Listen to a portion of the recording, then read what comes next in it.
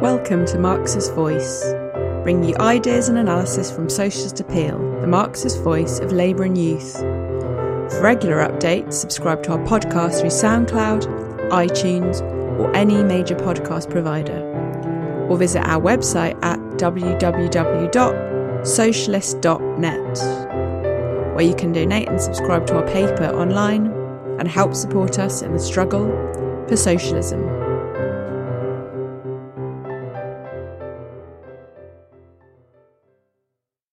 Okay, well, good morning to comrades on the west coast of America and good evening to comrades in the Indian subcontinent.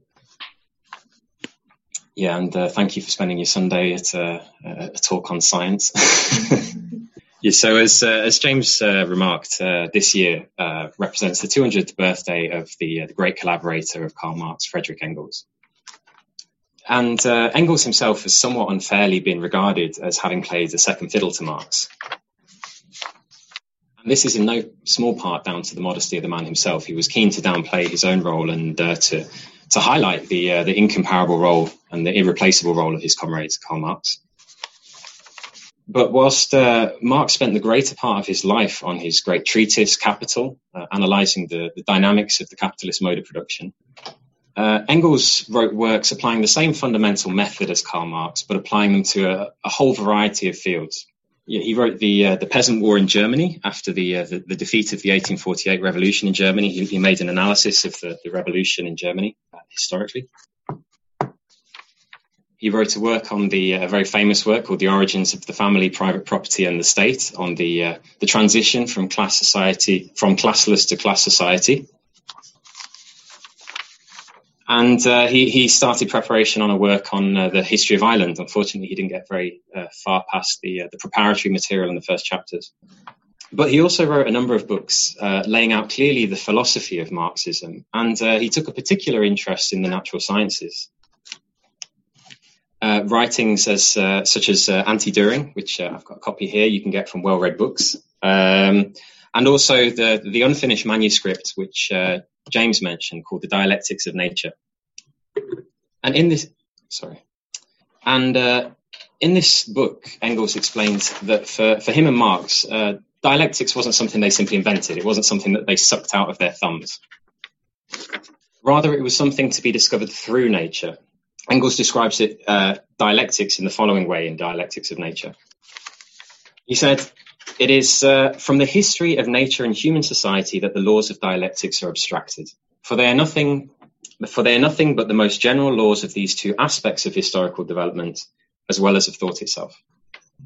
So Engels made no distinction between the laws governing human thought or logic and the laws of nature as such.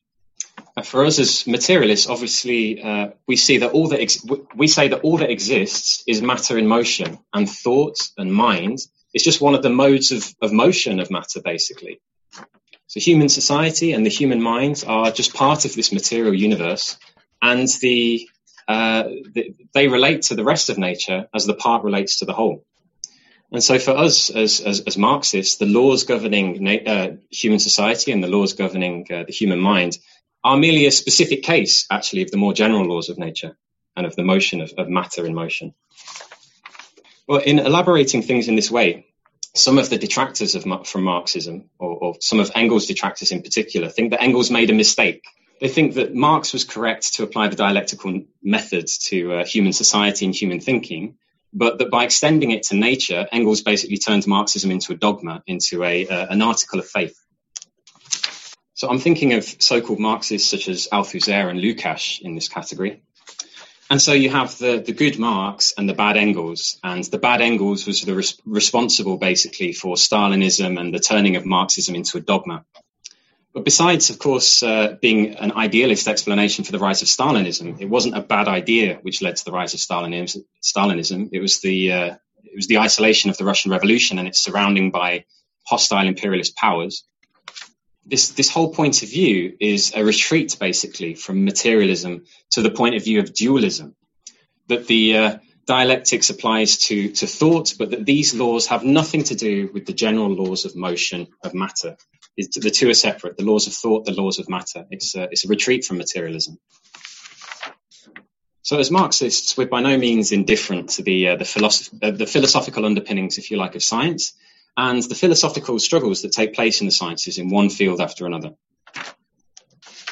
And in the whole of human history, science and philosophy themselves have been key battlegrounds in the class struggle. This was something that Engels in particular keenly understood. And for the revolutionary bourgeoisie, science was one of the weapons with which they actually fought the old feudal system.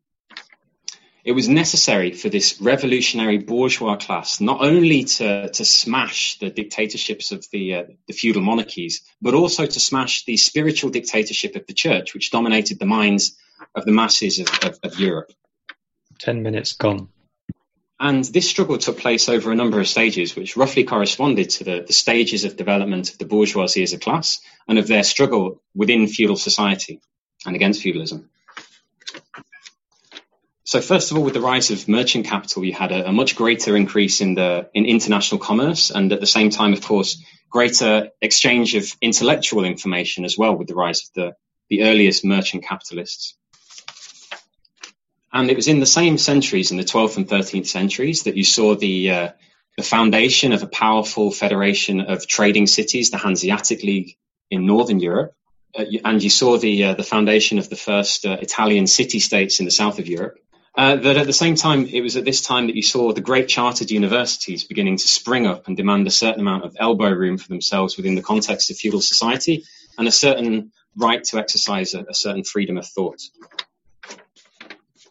And here's an example of the dialectic in practice of how things turn into their opposites, because these universities were originally formed as schools of attached to the monasteries of Europe. So their original function was precisely to train a new generation of clergymen who were to be the ideological support, basically, of the feudal system, and they were to justify and defend the feudal system. But with the growing enrichment of the bourgeois class, they began to take on more and more students from this rising bourgeois class. And you had a series of other developments which spurred on the development of science towards the end of the Middle Ages. You had the Reconquista in Spain and the Crusades in the Levant, which basically revealed to Christian Europe that they stood on a far lower cultural level than the Islamic world. So whilst in Western Europe, ancient Greek as a language had been almost entirely forgotten, and the medieval clergymen had written the lives of saints over the great manuscripts of ancient Greek knowledge, this knowledge had been preserved amongst the Muslims, and now for the first time was being brought back to Europe. You had translations of the ancient Greek texts from the Arabic, and you also had refugees fleeing the fall of Byzantium, bringing the original ancient Greek texts back with them. And this opened up a whole new world, a whole new vista was opened up to the thinking peoples of within Europe. But the scientific revolution owed a tremendous amount, actually, to the development of industry in the cities. And actually, Engels makes the point that the sciences owe more to industry in a lot of cases than industry actually owes to the sciences. Yeah, I mean, you had new material provided for the sciences by, for example, the discovery of the polished lens, which led to the development of optics, and at a later date, obviously, also the development of astronomy and other fields.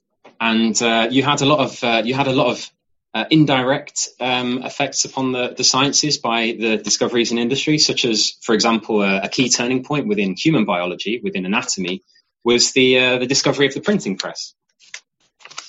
Yeah, so I should say, sorry, the invention of the printing press in 15th century Germany allowed for the first time drawings of dissections to be printed in large numbers in textbooks extremely accurately, whereas previously they had to be copied by hand, and therefore you had all sorts of errors introduced into the textbooks of Europe. And this led, for example, in the 16th century to the great discovery by William Harvey of the circulation of blood, and other anatomical discoveries by people like Servetus, who was actually burnt at the stake by Calvin. So it wasn't just the Catholic Church that persecuted scientists. So in its earliest form, science was essentially developed, however, in the kind of immature shell of medieval scholasticism. And as long as it developed in that outmoded shell, it was always hampered in its development. Yeah, I mean, in the words of Thomas Aquinas, philosophy, and therefore also natural philosophy, was basically the handmaiden of theology. It served to glorify the greater good of God's creation, essentially. That's the role that science played for the feudal epoch. Yeah, so it's only going to be by laying down a revolutionary challenge to the church and its domination over people's minds that science was really going to be set free. And eventually it broke out of that shell in a revolution which was actually begun by Copernicus from his deathbed, when he declared that the Earth itself moves. 20 minutes gone. Which completely shattered the old feudal cosmology, which placed the Earth at the center of the universe, the center of God's creation, and which said that the heavens were immortal, unchanging spheres of perfection, which is where God resided. It completely shattered that. It shattered an ideological prop of the feudal epoch. And the scientific revolution has to be thought of basically as part and parcel of the great bourgeois revolutions.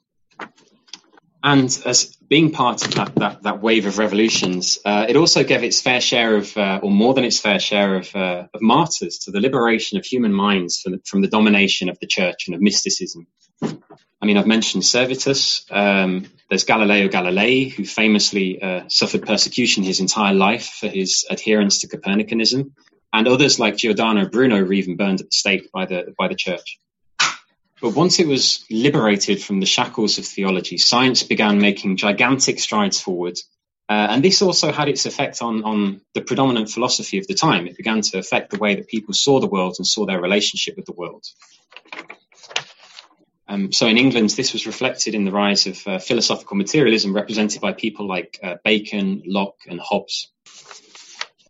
And when this materialism was once more imported into France, it became a revolutionary weapon in the hands of the 18th century French materialists, who also brought science in to bolster that materialism which they used against the old regime and everything it represented. And Engels described the scientific revolution as being part of the greatest He described it as being part of the greatest progressive revolution that mankind has so far experienced. A time which called for giants and produced giants. Giants in power of thought, passion, and character, in universality and learning. So I want to compare this picture now to the picture of the sciences today.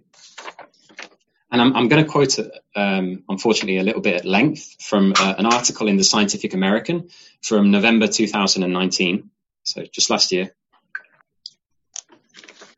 It's by a long-time contributor to that journal, and it's called Jeffrey Epstein and the Decadence of Science. It's a long quote, but I don't think I could have painted more vividly the picture of the degree of science's degeneration with the degeneration of bourgeois society itself. So he says, science, I fear, has entered its decadent phase. Signs of its decline abound. First, as I've pointed out, the productivity of applied science has slumped over the past few decades. Research effort is rising substantially, while research productivity is declining sharply. I mean, comrades will know we've talked many times about how capitalism in general is suffering from a productivity crisis. He goes on, then there is the replication crisis, the fact that many peer-reviewed claims cannot be reproduced. Science has become less reliable because competition among researchers for publications, grants, tenure, and other rewards has intensified. As researchers have a harder time generating useful results, they become increasingly desperate and prone to confirmation bias and fraud.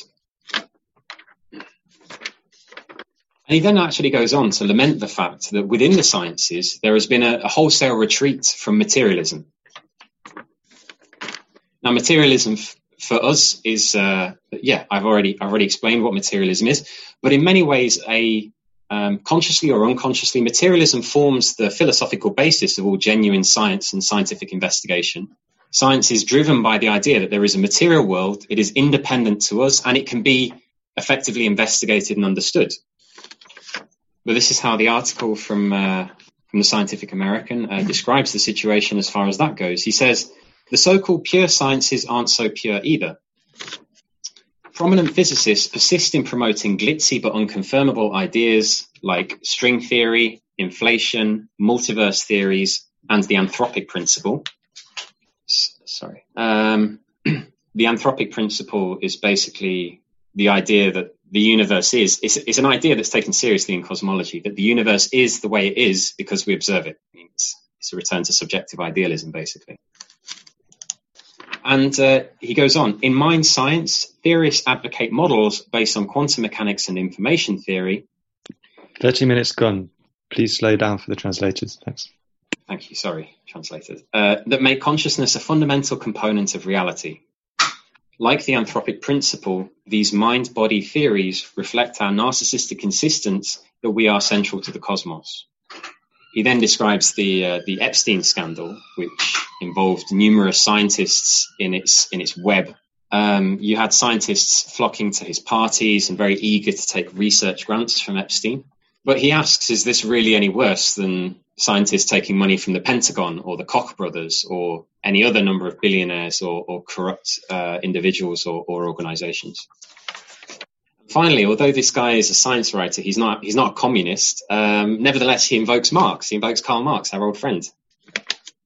He says, in the Communist Manifesto, Marx and Engels acknowledged that capitalism had brought about extraordinary advances in the arts and sciences. But Marx prophesied that capitalism, by devaluing everything except profits, would inevitably self-destruct, dragging the rest of bourgeois culture down with it. So this is from the horse's mouth. This is not one of our articles. This is from the science writers themselves and popular science journalists. And it shows that the bourgeoisie are completely seeped in pessimism, basically. I mean, they no longer see a way forward, and they've lost confidence in themselves. They've lost confidence in their system, and they've given up on the idea of progress. And as they've turned their back on the idea of progress, they've also turned their back on the idea of scientific progress. And their retreat from reality has also been reflected in a retreat from reality in the sciences themselves.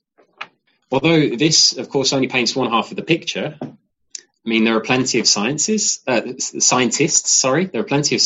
who are fully aware of the crisis of capitalism and who are even fighting to overthrow capitalism.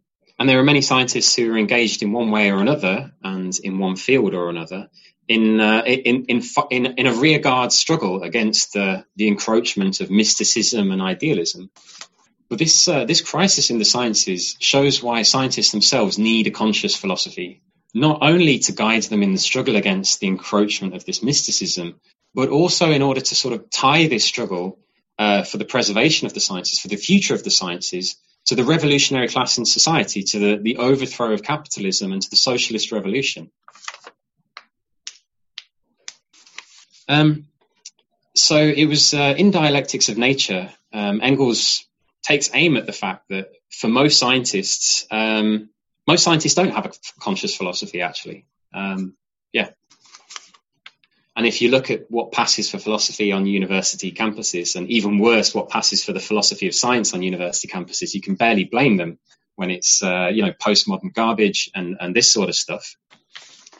But despite the fact that people often regard scientists as these white lab coat wearing geniuses who are immune to the prejudices of the rest of society, scientists are themselves very much human beings, and they are just as likely to be infected with those prejudices as anyone else.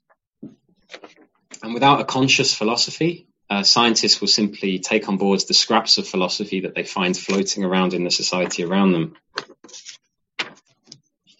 And I'll just give you one example of where a popular and widespread prejudice, which expresses itself crudely in society, pops up, but in simply a more refined form within the sciences. I mean, most comrades will have heard at some point the argument when you say, we need socialism. What about human nature? And in this question, the very posing of the question, whether it's conscious or not, exists a deep-seated philosophical prejudice at the base of it. It says that there is some permanent, unchanging human nature, and this isn't simply actually a statement about society. This is a statement about the sciences. It's a statement about our biology. 40 minutes gone. It imagines, first of all, that society itself is nothing more than the sum of its parts. Society is made up of a collection of human beings, a collection of human individuals, and the nature of that society is determined by the nature of the individuals. So the human nature determines the social relations and everything else that we have around us. And the individual, in turn, is nothing more than the sum of their parts. They are nothing more than the direct expression of their genes, and they are acting upon genetic necessity. So if we see war, racism, nationalism, the market economy, the domination of Amazon in society around us, these are presumably all to be found somewhere in our genetics. But we understand as Marxists that the distinguishing feature of human beings as a species is that we don't simply take nature as it is. We cultivate nature, we manipulate nature to serve our ends. This is precisely what sets us as human beings apart from the animal kingdom. But in the process of satisfying our needs, we create new needs. We create new means of satisfying our needs. We create new social organizations, new modes of production, so that human society never has a finished form. And as materialists, understanding that it is material conditions that form our consciousness, by constantly changing our material conditions, our social organization, we're constantly changing our consciousness. We are constantly changing human nature. So our nature has gone through numerous transformations. There was a time when slavery in ancient Greece and ancient Rome would have been regarded just as natural as the bourgeois economists regard the market economy today. And yet, despite what I've said, in fields like sociobiology and evolutionary psychology, the human nature argument basically finds support from respected scientists. So just to give you one quote from the so-called biologist Richard Dawkins, this is from The Selfish Gene, 1976, I think it was written.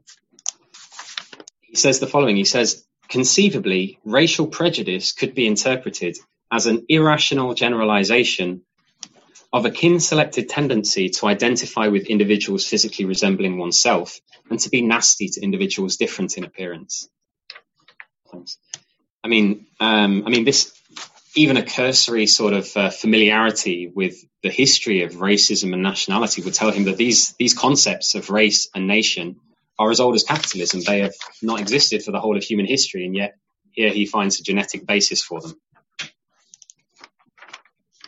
I think it hardly needs to be stated how reactionary actually the conclusions are which flow from this outlook, or how well it fits in, obviously, with the ideology of the ruling class, of the bourgeois, who, particularly since the collapse of the Soviet Union, have been going on an offensive against any idea that there is any other possible system other than capitalism.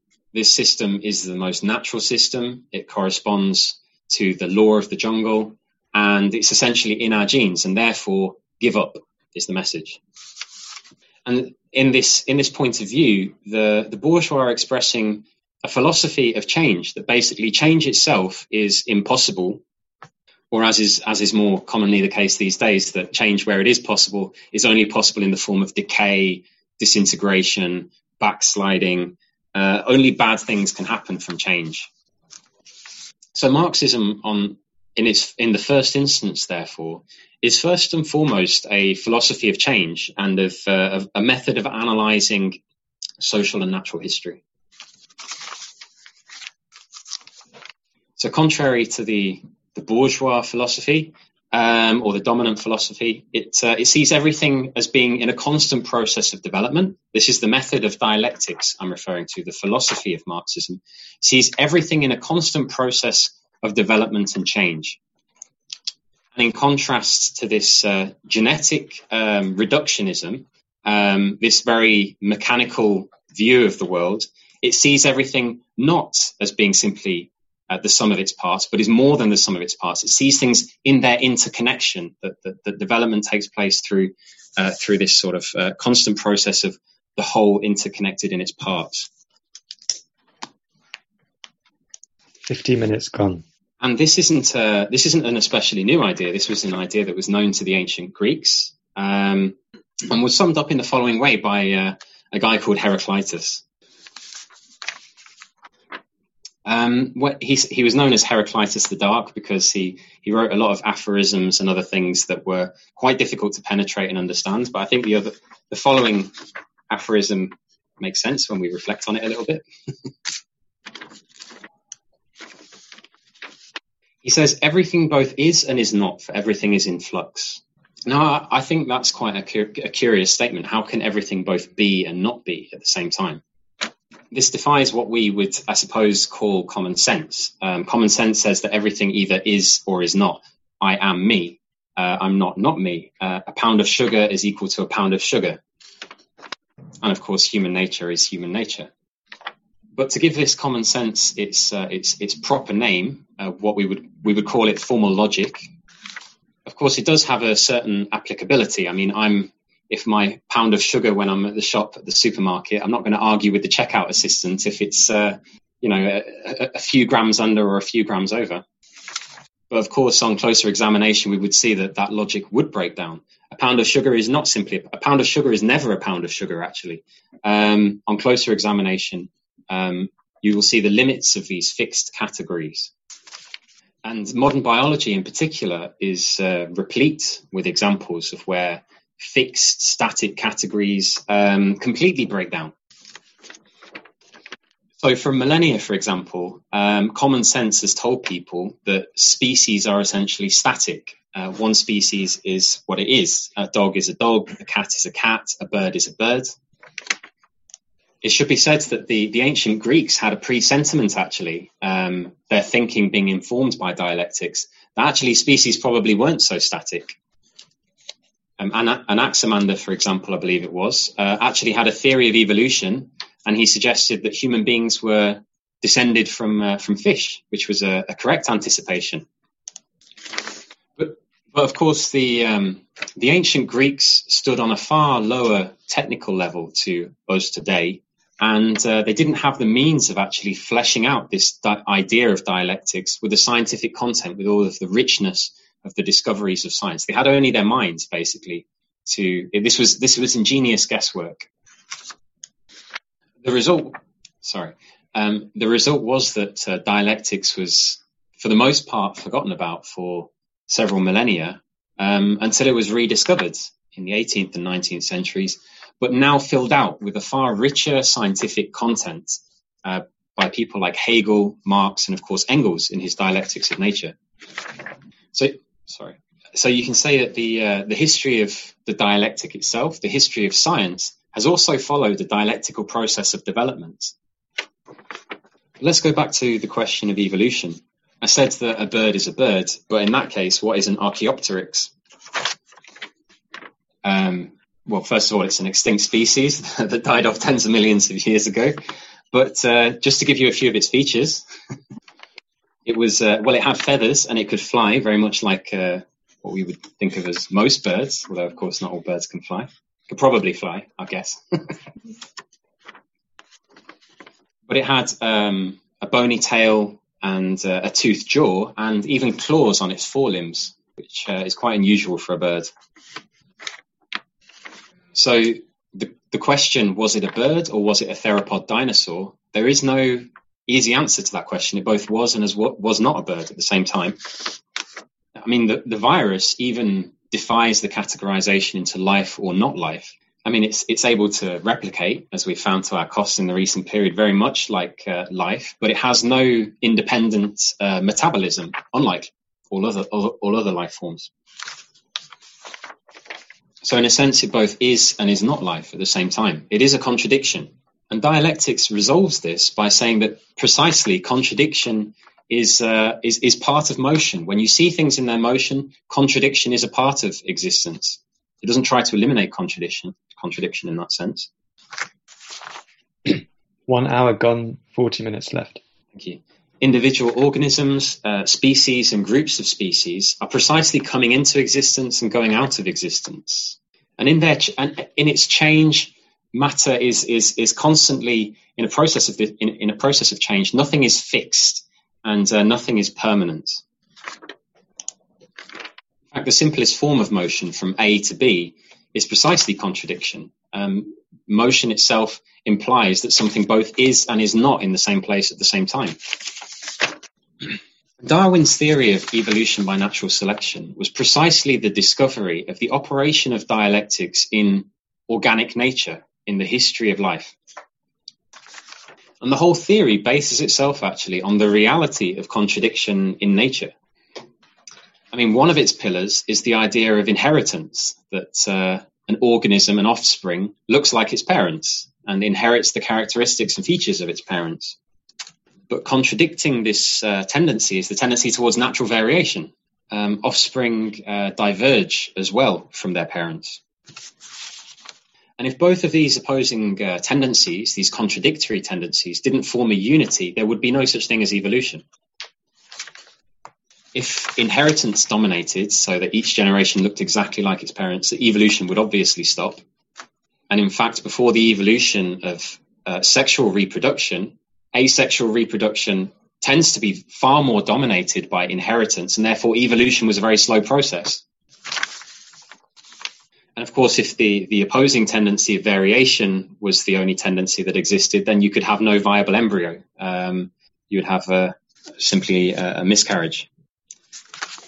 Yeah, and I think that, I mean, we can describe Darwinian evolution as probably confirming the most fundamental law of dialectics, which I would say is the transformation of quantity into quality and vice versa.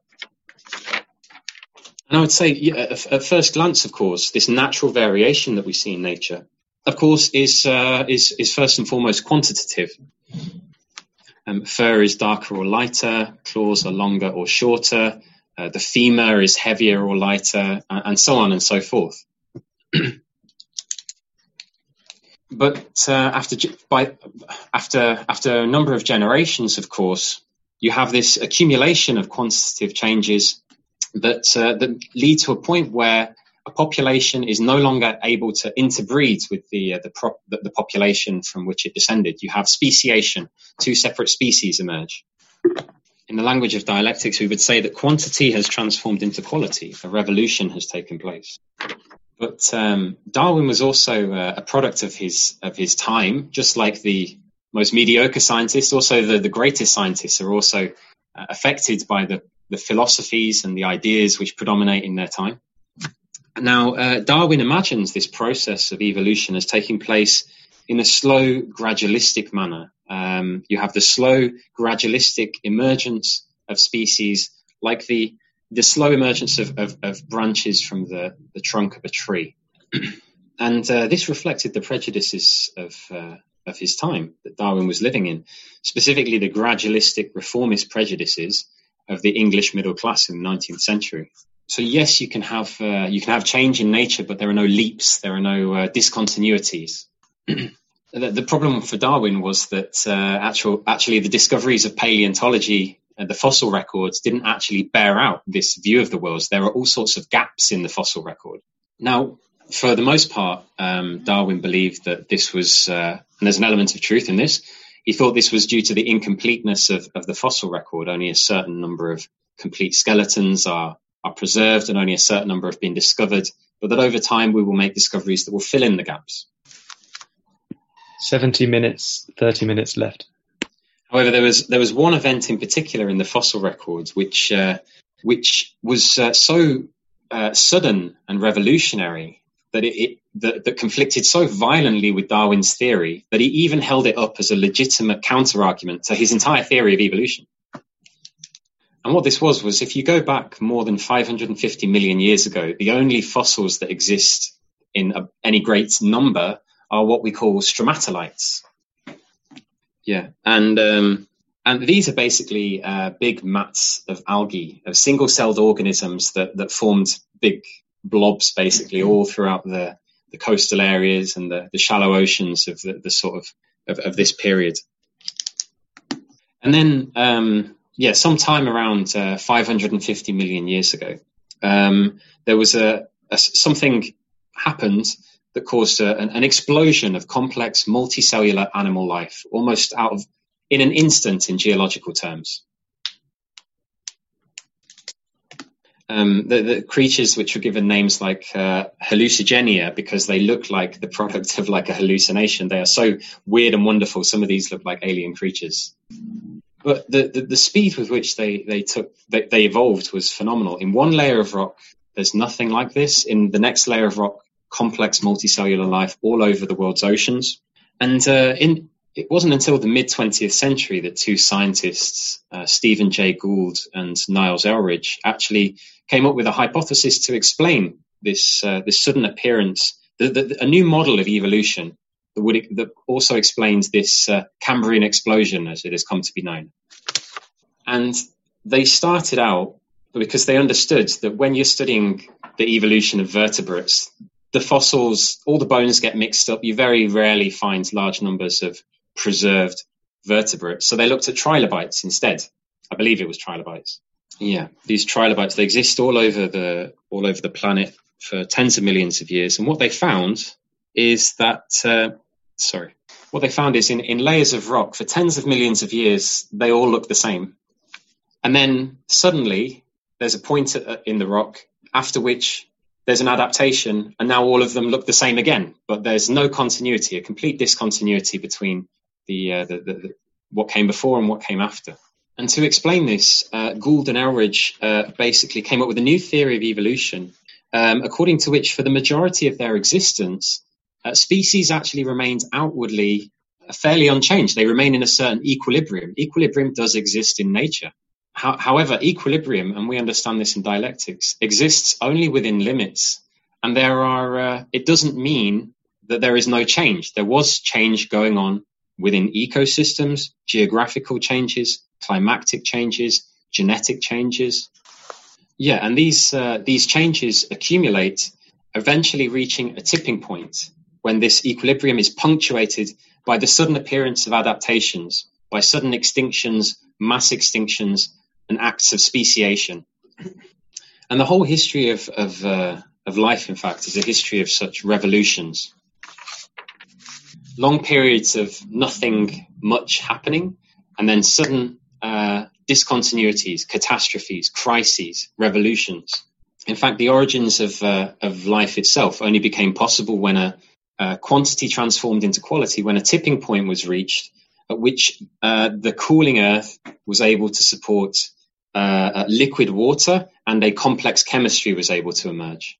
The Earth was obviously far hotter at that time, and ultraviolet waves were able to get straight through the atmosphere because there was no oxygen and no ozone either. But this created a very rich chemistry. 80 minutes gone, 20 minutes left. And at a certain stage, this would have included complex sets of self-sustaining, self-replicating chemical reactions. The first elements of life, although would have looked nothing like life as we understand it today, of course. And you would have probably had a huge length of time before these reactions were contained in the most primitive cell membrane. And although this environment would have been very hostile for us, some of the most primitive life, like cyanobacteria or blue-green algae, would have preferred the fact that there was no oxygen, actually, because oxygen was a poison for these tiny little organisms. But and in fact, these blue-green algae would have produced oxygen as a waste product. And as they spread across the globe, the levels of oxygen began to rise.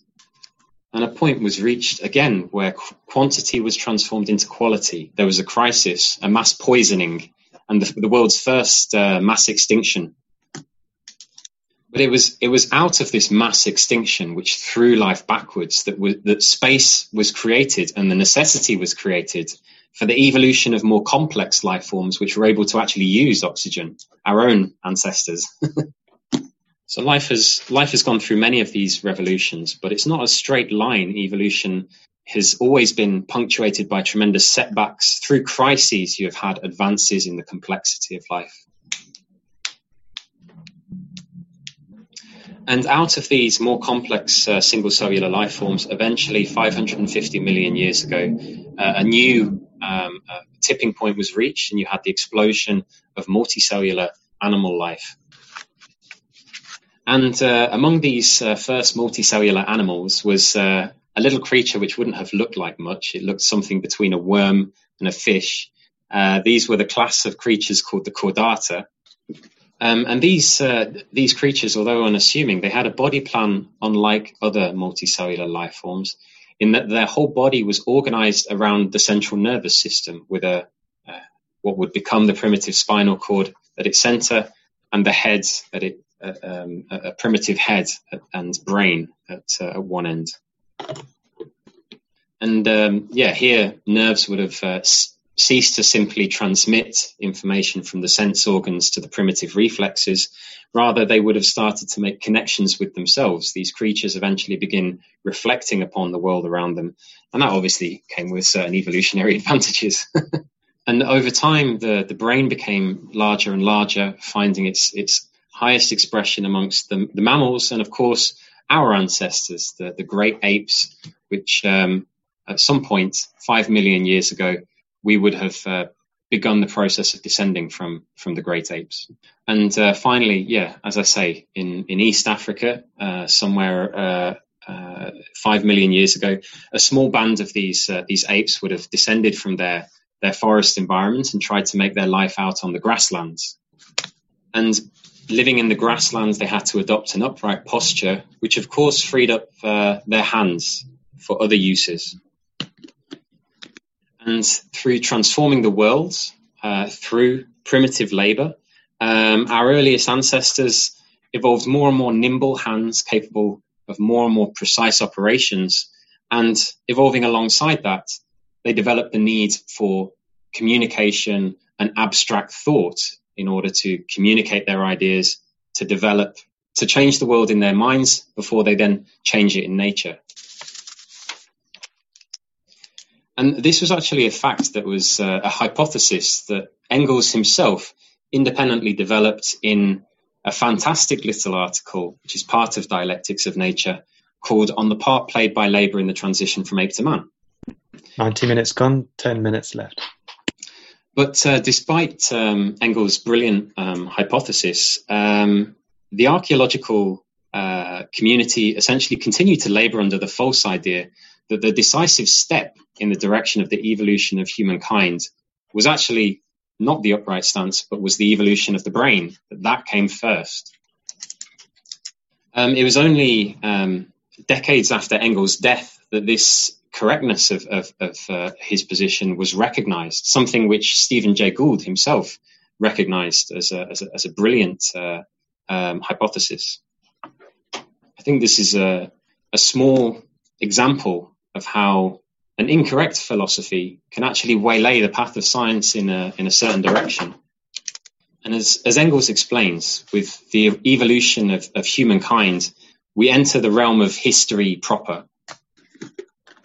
The growing complexity of human society, the bringing under control of one natural force after another, and the transmission of that knowledge via human culture has to a certain extent supplanted genetic evolution. Something that, of course, the genetic reductionists that I mentioned previously failed to understand. And yet, to what extent have we really succeeded in raising ourselves above the natural world as a species? Under capitalism, we are emitting carbon dioxide with the same apparent lack of control that blue-green algae were emitting oxygen 2.5 billion years ago into the atmosphere. And if we're not lucky, with potentially the same results as well. And despite the fact that we're able to send a man into space, we're able to analyze and decode our own genome, our entire civilization has been brought to its knees by the most primitive of organisms, the virus. I mean, of course, we, through the discoveries of natural science, know how to stop both of these catastrophes in their tracks from a natural point of view, from a scientific point of view. 5 minutes left. Yeah. I mean, we have the material means to do so. The only barrier is our social organization, the domination of the market, which appears to rule over us like an unstoppable force of nature. But Marxist theory has precisely revealed the dialectic of human development in the same way that Darwin revealed the dialectic of organic life. And in its revolutionary methods, Marxism, of course, equips us with the tools to solve the problem too. So I'll just finally end with a little quote from Engels himself on his 200th birthday, nearly. So he says, only conscious organization of social production, in which production and distribution are carried out in a planned way, can lift mankind above the rest of the animal world as regards the social aspect, in the same way that production in general has done this for mankind in the specific biological aspect. Historical evolution makes such an organisation daily more indispensable, but also with every day more possible.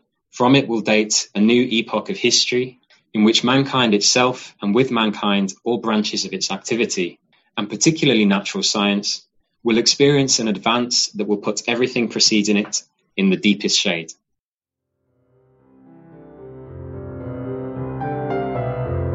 Thanks for listening. We hope you enjoyed this episode of Marx's Voice. You can subscribe to our podcast through SoundCloud, iTunes, or any major podcast provider, or visit our website at www.socialist.net. And if you're able to, please donate or subscribe online and help support us in the struggle for socialism.